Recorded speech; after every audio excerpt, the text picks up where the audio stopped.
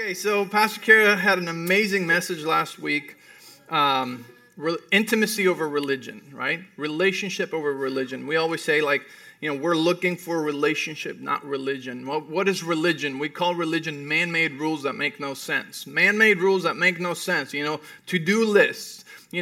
Finding our satisfaction and our, I feel good and I'm done because I checked this off the list, and I didn't cuss this week and I didn't lie this week and I didn't go on pornography this week, so check, I feel good about myself, right? That's religion. That's religion. It's a bunch of rules that just make you feel good. You're supposed to be in a relationship with God, and in a relationship you come alive. In a relationship you give fruit. In the religious circles, you're always just performing, trying to do good, trying to be better. And if you don't do good, you feel bad about yourself. You beat yourself up. You pull away. You have shame. You go through these cycles. And there's no transformation because it's all just religion. Do, don't do, don't do. This is wrong with you. This is wrong with you. This is wrong with you. So religion doesn't produce any life. But relationship with God produces life in us. And when we have relationship with God, a daily walk with Him, which is what He created us for, not only are we satisfied and we're at peace, but we're growing and we're flourishing. And so, last week she talked about Martha and Mary, right? Martha's working, doing all the other things. They're important things. They need to be done. Somebody has to straighten out the chairs. Somebody has to serve. Somebody has to watch the children, right? They're all good, but when we talk about priorities, and the number one thing that we should protect is what? Being at the feet of Jesus, which is what Mary chose. Mary was at the feet of Jesus, and Jesus said she chose the best thing. She chose the better of the two options. Good job. Nobody's going to take that away from you. So that comes number one. That's the first thing that we need to do, is we need to make sure that our daily devotions are not forsaken. I was talking to a pastor last year. He said, I went through the hardest time of my life. This is a pastor, big church, out of state, very successful book writer. He said, I was going through the hardest time in my life, and I went away with the Lord, and the Lord said to me, this is the very reason why you're having a hard time, because you've forsaken your daily devotions. What's your daily devotions? Is get up early enough to read your Bible and hear His voice and tell Him how you doing. It's very simple. And the thing is that coming to church is not going to do that for you. Coming to church is incredibly powerful because we connect with one another, we encourage one another, we worship together, we enjoy the corporate worship that doesn't happen when we're by ourselves in our car, but we don't discount that because that's very important also. But coming to church is not going to take care of your daily devotions. And so if we miss that, it's like you're defining your relationship with God as a once a week, hour and a half date. That's it. When He created you to be a daily walk with Him everywhere you go, by your side, listening to His voice, talking, interacting. You know what I mean? It's a very different relationship. How do we define how close you are to someone? You define how close you are to someone by how much you talk to them, right? Think about it.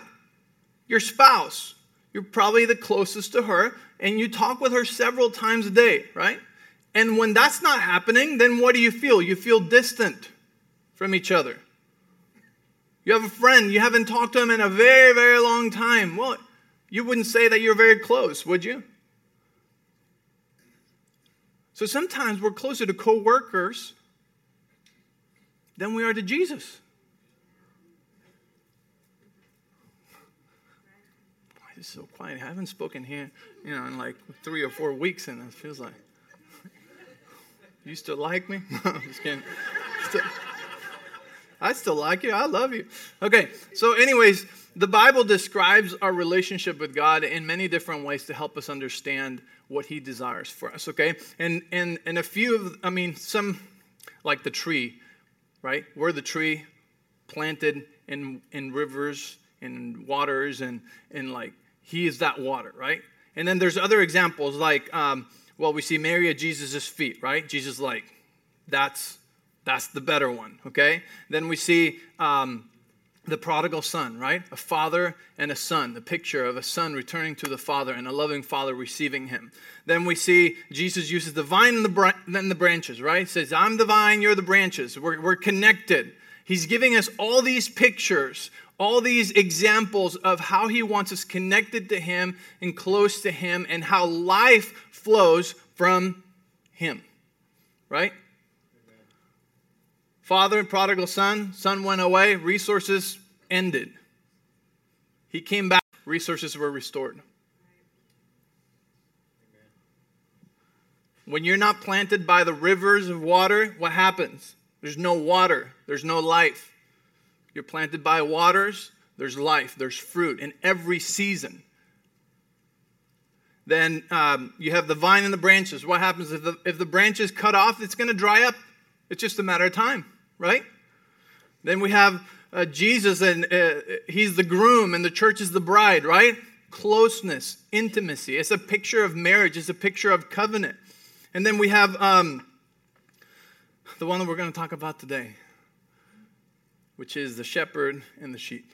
I was talking to somebody, and they were telling me, I was having a hard time because of how I grew up and the father wounds that I had in my life. I was having a hard time picturing me and Father God being close together.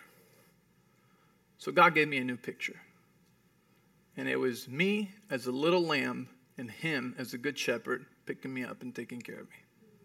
It's like, wow, that's amazing. If you saw the movie The Shack, they present God as a woman. And they say something so powerful. They go, yeah, why is a woman? It's like, because you couldn't handle a father. Right? Because sometimes, we're still healing some of those wounds, or, we're still going through the process, and maybe a father picture is just not, it's not positive for us, right? And that needs healing in our lives and needs healing in our heart, because certainly he's a good father, right? And he wants to be that good father to us. But he gives us many other ideas. And so today I want to talk to you about the good shepherd and the sheep, us being the sheep. Say to the person next to you, "Bah." Just kidding. Well, you guys did it. You guys are the best.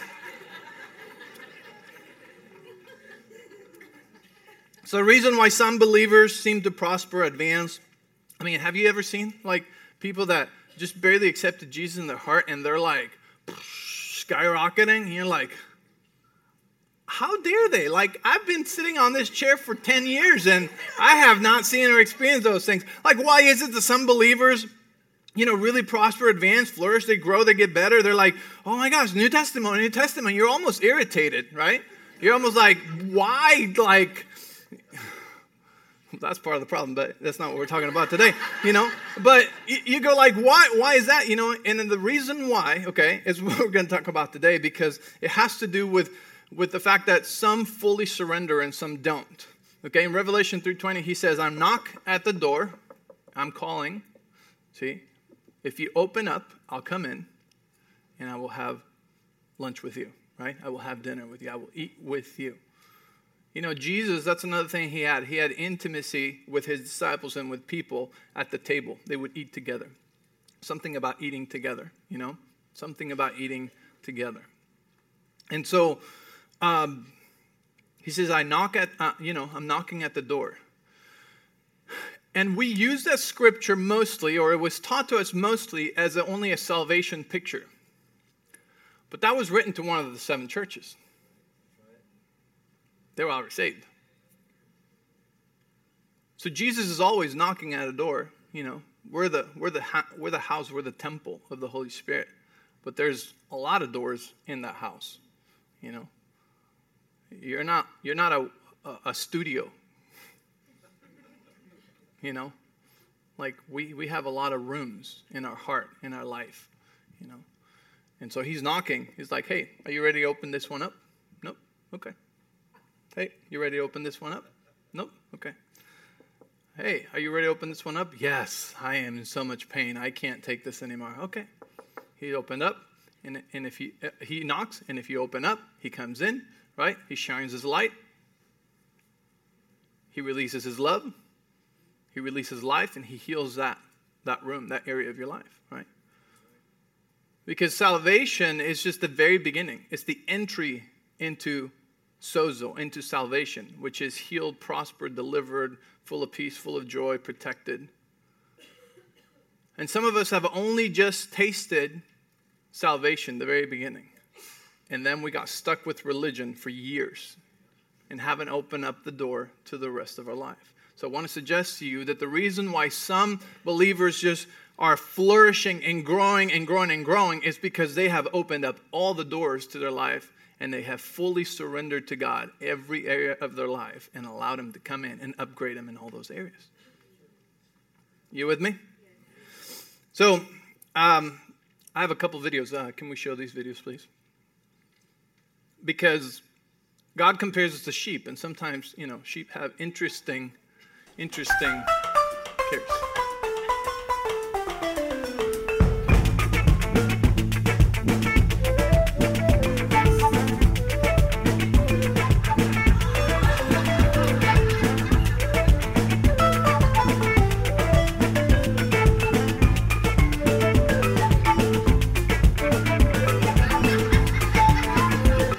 Not a good shepherd. Let's watch the next one.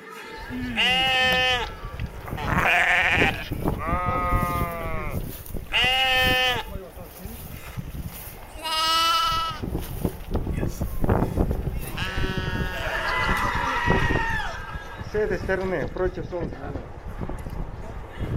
Tell the person next to you, I've been there.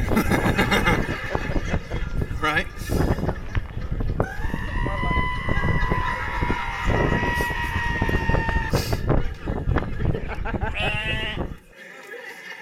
That's hilarious. That's hilarious. It's like we laugh at them, but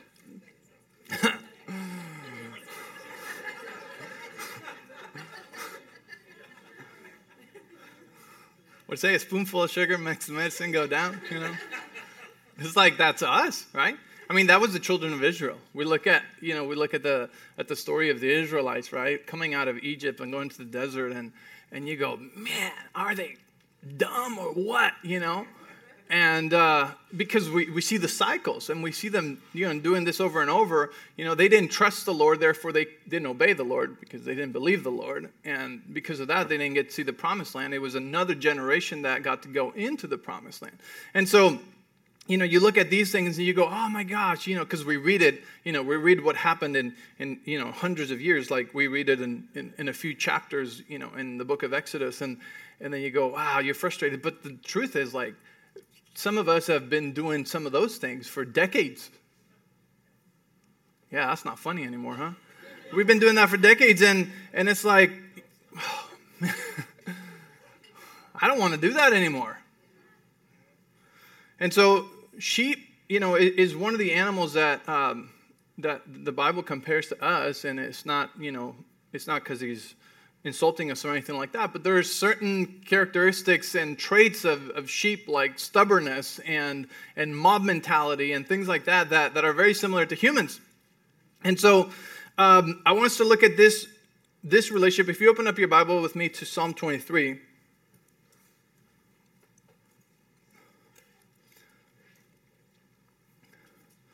And let's just think of ourselves as really cute little sheep today, all right? Lambs. That's what the Lord calls us. And it says in Psalm 23, in verse 1, the Lord is my shepherd, I shall not want. Then it says, He makes me to lie down in green pastures. He leads me beside the still waters. And that's as far as we're going to go today. And I'm probably going to continue on this next week as well, because there's some really powerful things here. Now, the first thing we need to remember is that David was a shepherd, right? King David wrote this, and he was a shepherd boy who was later known as a shepherd king, okay? Jesus, it's a picture of Jesus. Jesus also calls himself the good shepherd, right? And he's also our king. So he's the shepherd king, okay? And so this first part that says, the Lord is my shepherd, I did not know what a deep statement that was, okay? But to be able to say the Lord is my shepherd is actually something to pride yourself in. And I didn't know this. My grandma gave me this book in 2003, so 20 years ago. It changed my life. She read it in 1985. I was 1 year old, and she was in Switzerland. But it was written in 1970, and it's called A Shepherd Looks at Psalm 23. And so I want to read you just a couple paragraphs of what this guy wrote from the perspective of a shepherd. Because a lot of times we don't get to understand Bible stories or Bible illustrations because we live in such a urban, modern time. But if you've ever done, ranch and had cattle and all this stuff, you might be able to identify. Anybody's done like cattle here? Like, yeah, okay. So some of you guys might be able to understand a little better. But he says, little wonder that the poet, he's talking about David, took pride in belonging to the good shepherd, right? He's like, the Lord is my shepherd. Like, that's exciting. It's like, who has ever said, like, Robert is my manager? Like, that's a very rare thing to say, right? Unless you have an amazing manager. Nobody says that.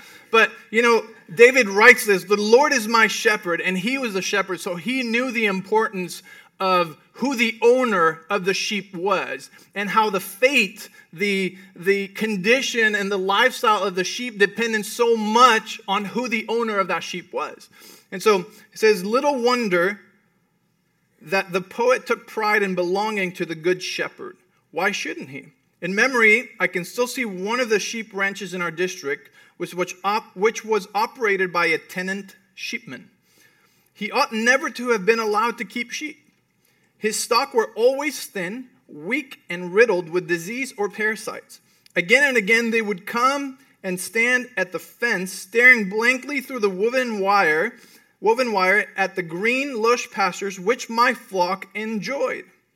Had they been able to speak, I'm sure they would have said, "Oh, to be set free from this awful owner." This is a picture which has never left my memory. It is a picture of pathetic people the world over who have not known what it is to belong to the good shepherd, who suffer instead under sin and Satan. And I would add there, and under religion. It says, how amazing it is that individual men and women vehemently refuse and reject the claims of Christ on their lives. Listen to this. They fear that to acknowledge his ownership is to come under the rule of a tyrant.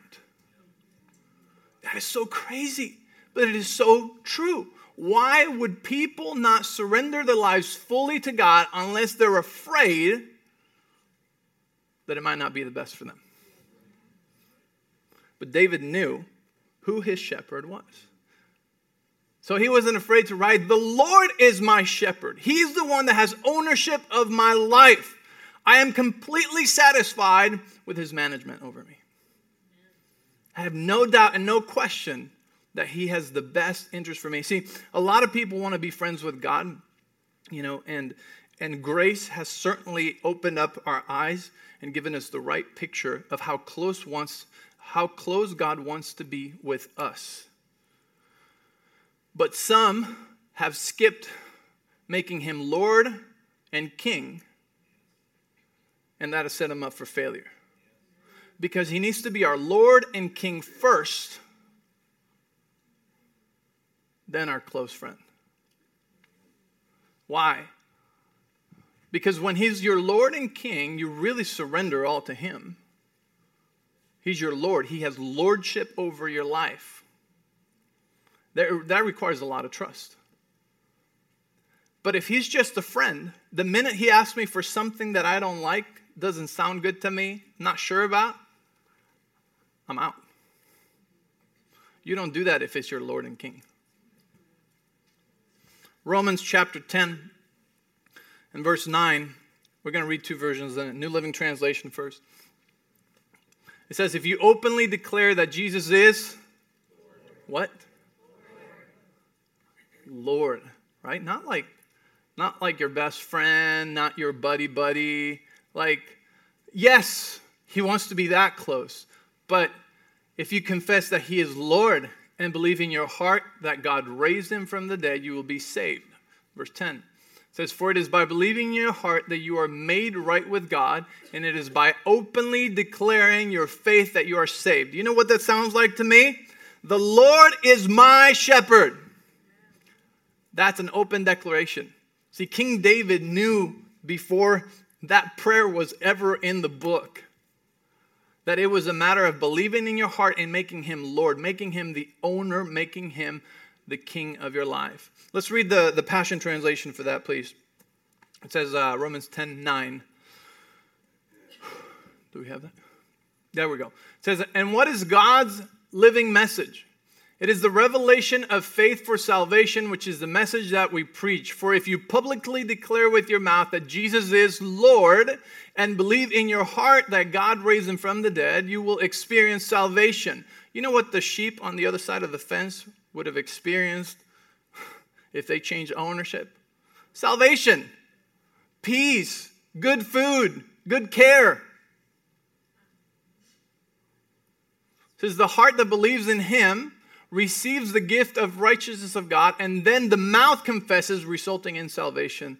The Lord is my shepherd. Man. He's not just the shepherd, he's the good shepherd. Psalms 100 verse 3. I'm sorry. John 10:10. Let's go to John 10:10.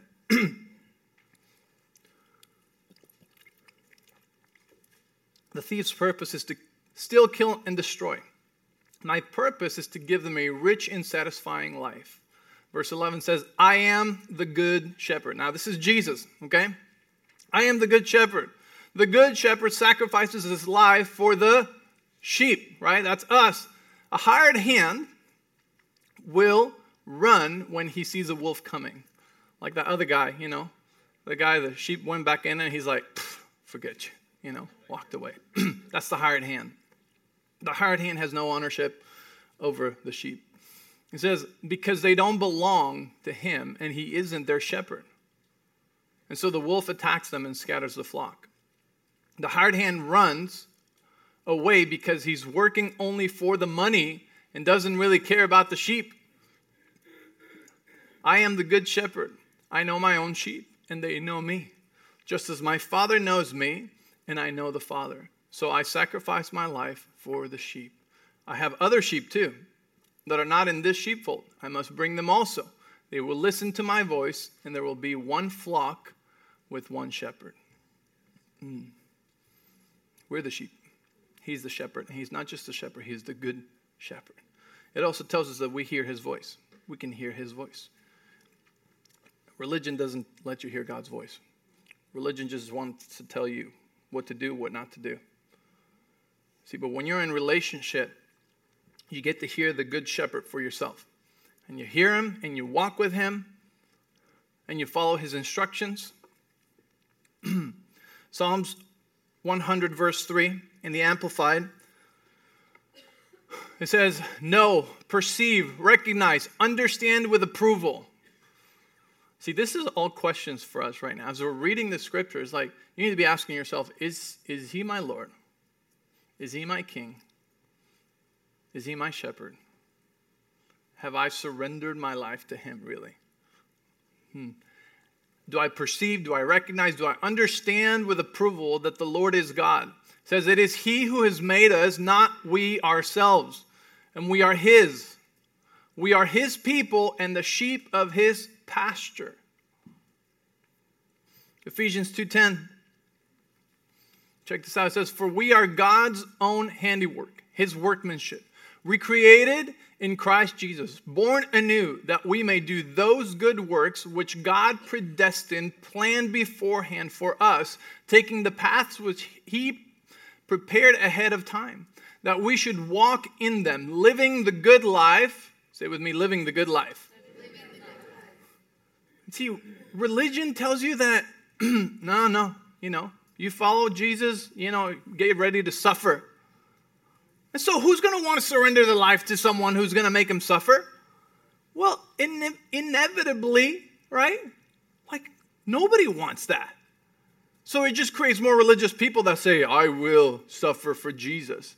Now they look all spiritual, right? And we look all like, this makes no sense, and now I guess I'm not that close to God. Hello? We're his own work, right? So he planned for us, right, to live the good life, which he prearranged and made ready for us to live. That's amazing. He prearranged a good life for us to live. Like, he could have said, hey, trust me, it's going to be good. And you just have to trust him. But he's like detailedly telling us over and over and over, I'm a good shepherd. I have good plans for you. The plans that I have for you, you guys have heard that song that Dan Maria wrote, right? That talks about, Maria, where are you? Okay, she's not here right now. She went out with the baby. But like, it talks about how God's plan is better than we'll ever think on our own. Like, whatever you think would be the best plan for your life, God's plan is better. God's plan is more satisfying. He created us with good plans in mind. He said, you know what, Rocco, I'm going to put these desires in your heart because I want to fulfill those. God puts good desires in our heart so that he can have the pleasure of fulfilling them. That's amazing. Religion has taught us, like, now, forget about all your good desires. You're going to have a hard time. But don't worry, you'll go to heaven. And so therefore we go, okay, I guess I'll have to suffer and be miserable. But that's not God. He's a good shepherd. He created us with good plans in his heart. And he tells us all of this stuff, you know what, to make it easier on us to fully surrender. Because to fully surrender is kind of a vulnerable thing. Would you agree with me? To fully surrender, it's kind of vulnerable. It's like putting yourself out there, letting down your guard, letting down your walls. You know, it's saying, here's my life. 80, 90, 100, 120 years I'm going to live. Okay? I trust you with it because you say in your word that you created me, that you have good plans for me. So here it is. There you go. You're my Lord, and you're my King, and I'm fully submitting myself to you. And when he's fully your Lord and fully your King, he brings you up, he brings you to the table, he sits you next to him. He lets you put your head on him. He lets you be really close. See, there's a big difference, you know. And it's, I'm willing to take a bullet for him. Right? I've surrendered my life to him. Like, without him, I'd be nothing. There's a level of gratefulness that puts your life on the altar. Now, he doesn't want us to take a bullet for him. He doesn't want us to be sick and poor for him. He died on the cross, and he took that on the cross so that we wouldn't have to do that because we're way more effective if we're rich and healthy. Newsflash. Yeah. Uh-huh.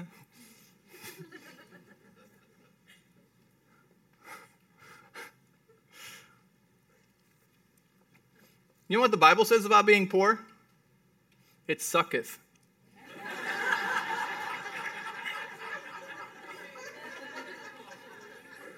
I'm not just joking. Like, it's a curse.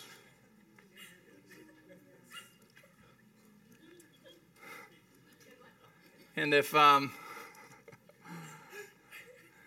under the management of the Good Shepherd, sheep are very, very well taken care of. And I'm going to show you. Let's go to Psalms 23, verse 2. Are you getting something out of this? Yes. Psalm 23, verse 2. Okay, so first it says, the Lord is my shepherd. Say it with me out loud if you really feel proud that he's your shepherd. Say, the Lord is my shepherd. Okay, the next part it says, I'm sorry, not verse 2 yet. It says, I have all that I need, or another version says, I shall not want. Okay, that's amazing right there because it's not just telling you, you know, I'm your shepherd, but it's telling you, under me, you will have no lack. You will not want anything. I can look at my life for the last 20 years, 25 years, and how the Lord has increased us, year after year, that I can truly say, I don't have any wants. And let me tell you, that's where wealth starts. Like, it's not represented by how many zeros, how many millions of dollars you have in the bank. It's represented by how above the need line you are. And I don't need anything. And a lot of the desires of my heart, I have a lot of desires in my heart. I have a lot of vision. I have a lot of dreams, right? But my desires, like my thing, my personal, my family, like, we're good. I consider myself very rich. I wouldn't trade my life for Jeff Bezos or, Elon Musk, the richest people. Like, I wouldn't. I really wouldn't. Oh, but, you could do so much more with that. No, let me tell you. Like, I have a father who has unlimited resources. I have the good shepherd who wants to build with me. Like, that's more valuable than anything. And so it says, I shall not want, I will not lack. That means I have all my needs met and I'm at peace. Because you also know the Bible talks to us about, there's riches that have sorrow with them. It says, when the Lord blesses us, he adds no sorrow with it. He makes us rich and adds no sorrow with it. But there's riches that add sorrow to it. They're not God's riches. Okay, I don't want to get off track. So I have all that I need, I shall not want.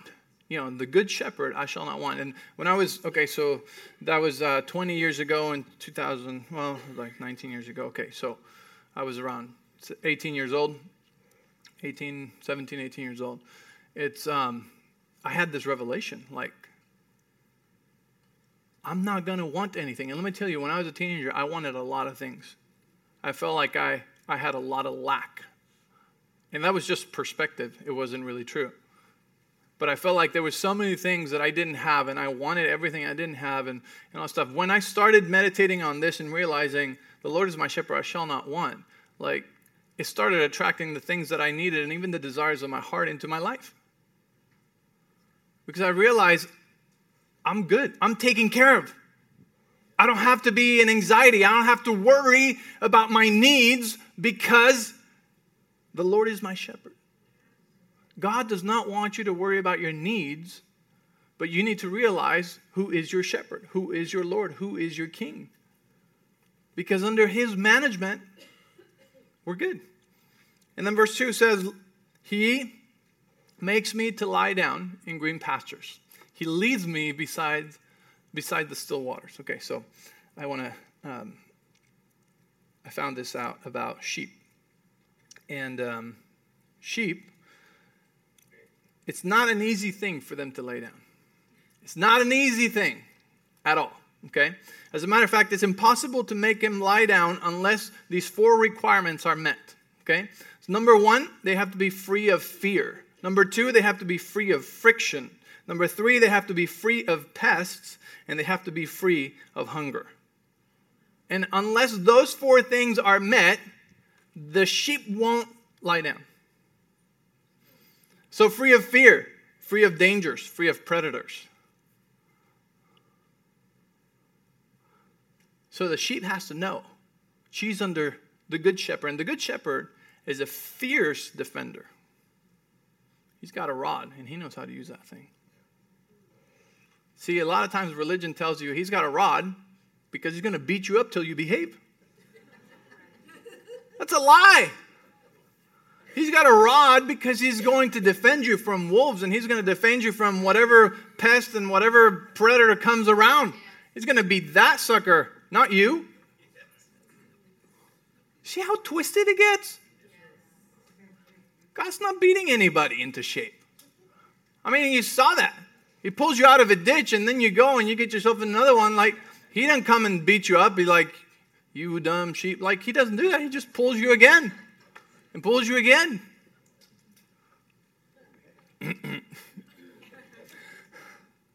So they need to be free of fear, free of the dangers of the predators, of the viruses. just in general.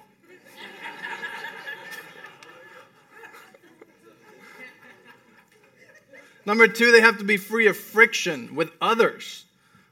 Guess what? If they have like jealousy among them, like she's in a better spot, I like her patch of grass better, and they start like getting into this jealousy thing, they're stressed and they're anxious and they can't sit down. They can't lay down. Free of offense, free of strife. They have to be free of pests, flies, parasites. That takes a lot of care. There's nose flies, that just make them like, and they're trying to run. Sometimes they'll run into a bush just to like scratch off stuff, or get in the water. So a bad shepherd doesn't take care of those things. A bad shepherd is like, they're going to the slaughterhouse anyway, so he doesn't care. The good shepherd takes care of the sheep, cleans them off, takes the pests off, puts the repellent on. It takes a lot of care. I mean, I could barely make it with 2 puppies.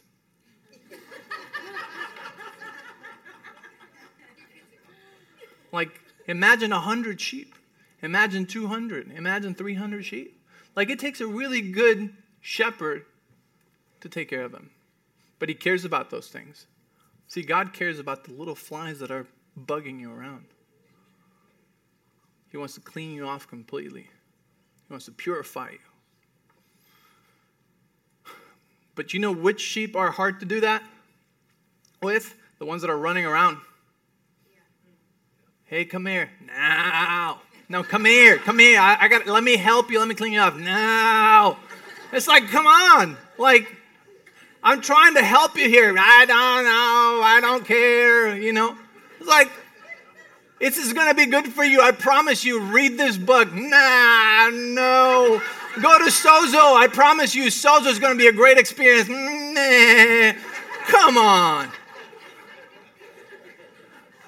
I said they kind of make it hard, right? Because they're not fully surrendered. They don't fully trust. They're very skittish, stubborn, right? And then lastly, they need to be free of hunger, right? And who feeds us? He feeds us. His word, is our food. It's good food. The good shepherd, Jesus, leads us to green pastures. And let me tell you, the green pastures are hard work for the shepherd. They're hard work. They're not easy. Most sheep thrive in dry lands. That's kind of like their best environment. But because of that, it takes a lot of work to make the grass grow and to find good pastures for them. So it's not an easy thing to find good pastures for them. And even then, find good pasture for a sheep, some go off on their own, to eat dirt somewhere else.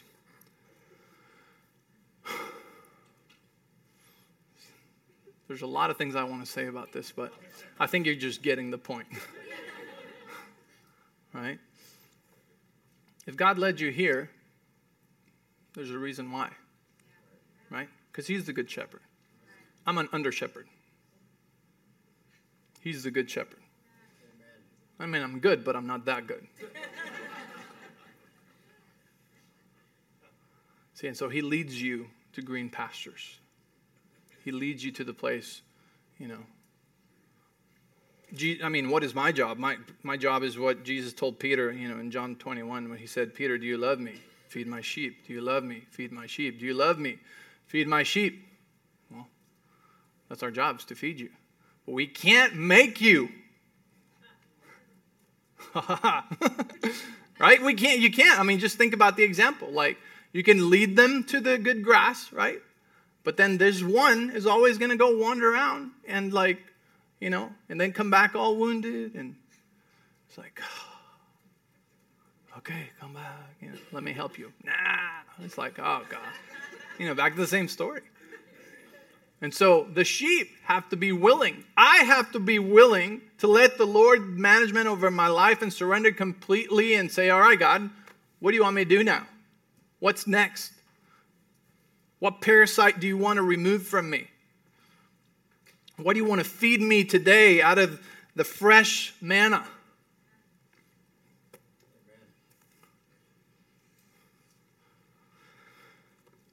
And then lastly, he lets me rest in green meadows. That's verse 2. Can we read it on the screen? It says, he makes me lie down in green pastures. He leads me beside the still waters. This is very important right here because, water is a very, very important part. I mean, there's 70% water. A sheep is 70% water. And so they need good, clean water. And now there's 3 sources of water. There's deep wells, there's streams. And then the most common one that is available every early morning, okay, is the dew, the clear, pure dew that is resting on the grass. And they actually have a lot of water from the grass early in the morning. When? Early in the morning. Interesting enough, that's one of the best times to spend time with God, is early in the morning.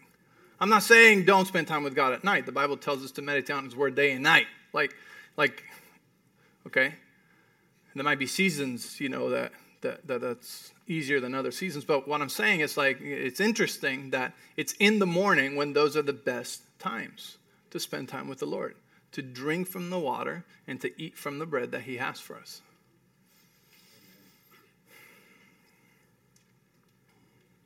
He leads me by still waters.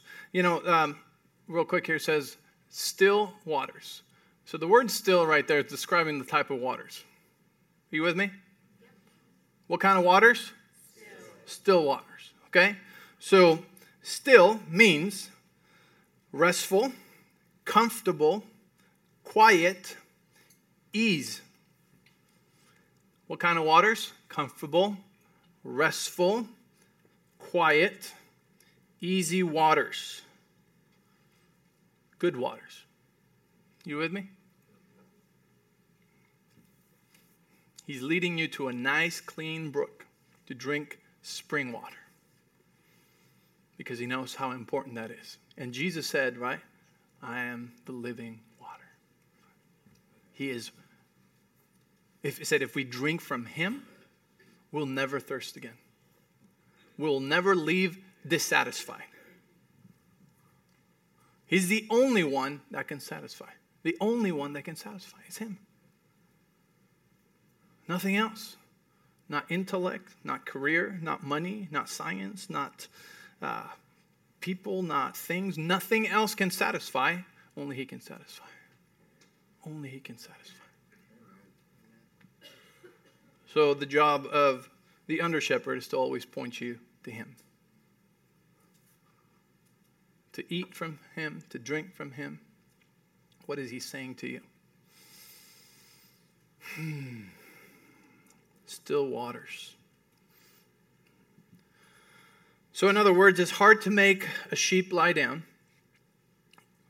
but the good shepherd protects us from fear, from friction, from pests, from hunger, and He leads us to still waters so that you can rest. Because see, it's only out of the place of rest that you can actually enter into the promised land. It's only out of the place of rest that you can actually walk in your destiny. It's only out of a place of rest that you can inherit the promises. Not under anxiety, not under fear, not under worry, but from a place of rest. And so the good shepherd is going to do everything he needs to do. He's going to accomplish everything he needs to do. So he promises protection. He promises healing. He promises food. He promises to satisfy us and say, okay, now you can rest. You don't have to worry. I got you. Do you fully trust me? And do you fully surrender your life to me? Because I got great, great plans for you. I have amazing things. Those desires in your heart, I put them in there so that I have the pleasure of fulfilling them with you. So would you please stop running somewhere else and try to fulfill them yourselves, because it will never be the same. They will all be just fake ones. Ishmaels.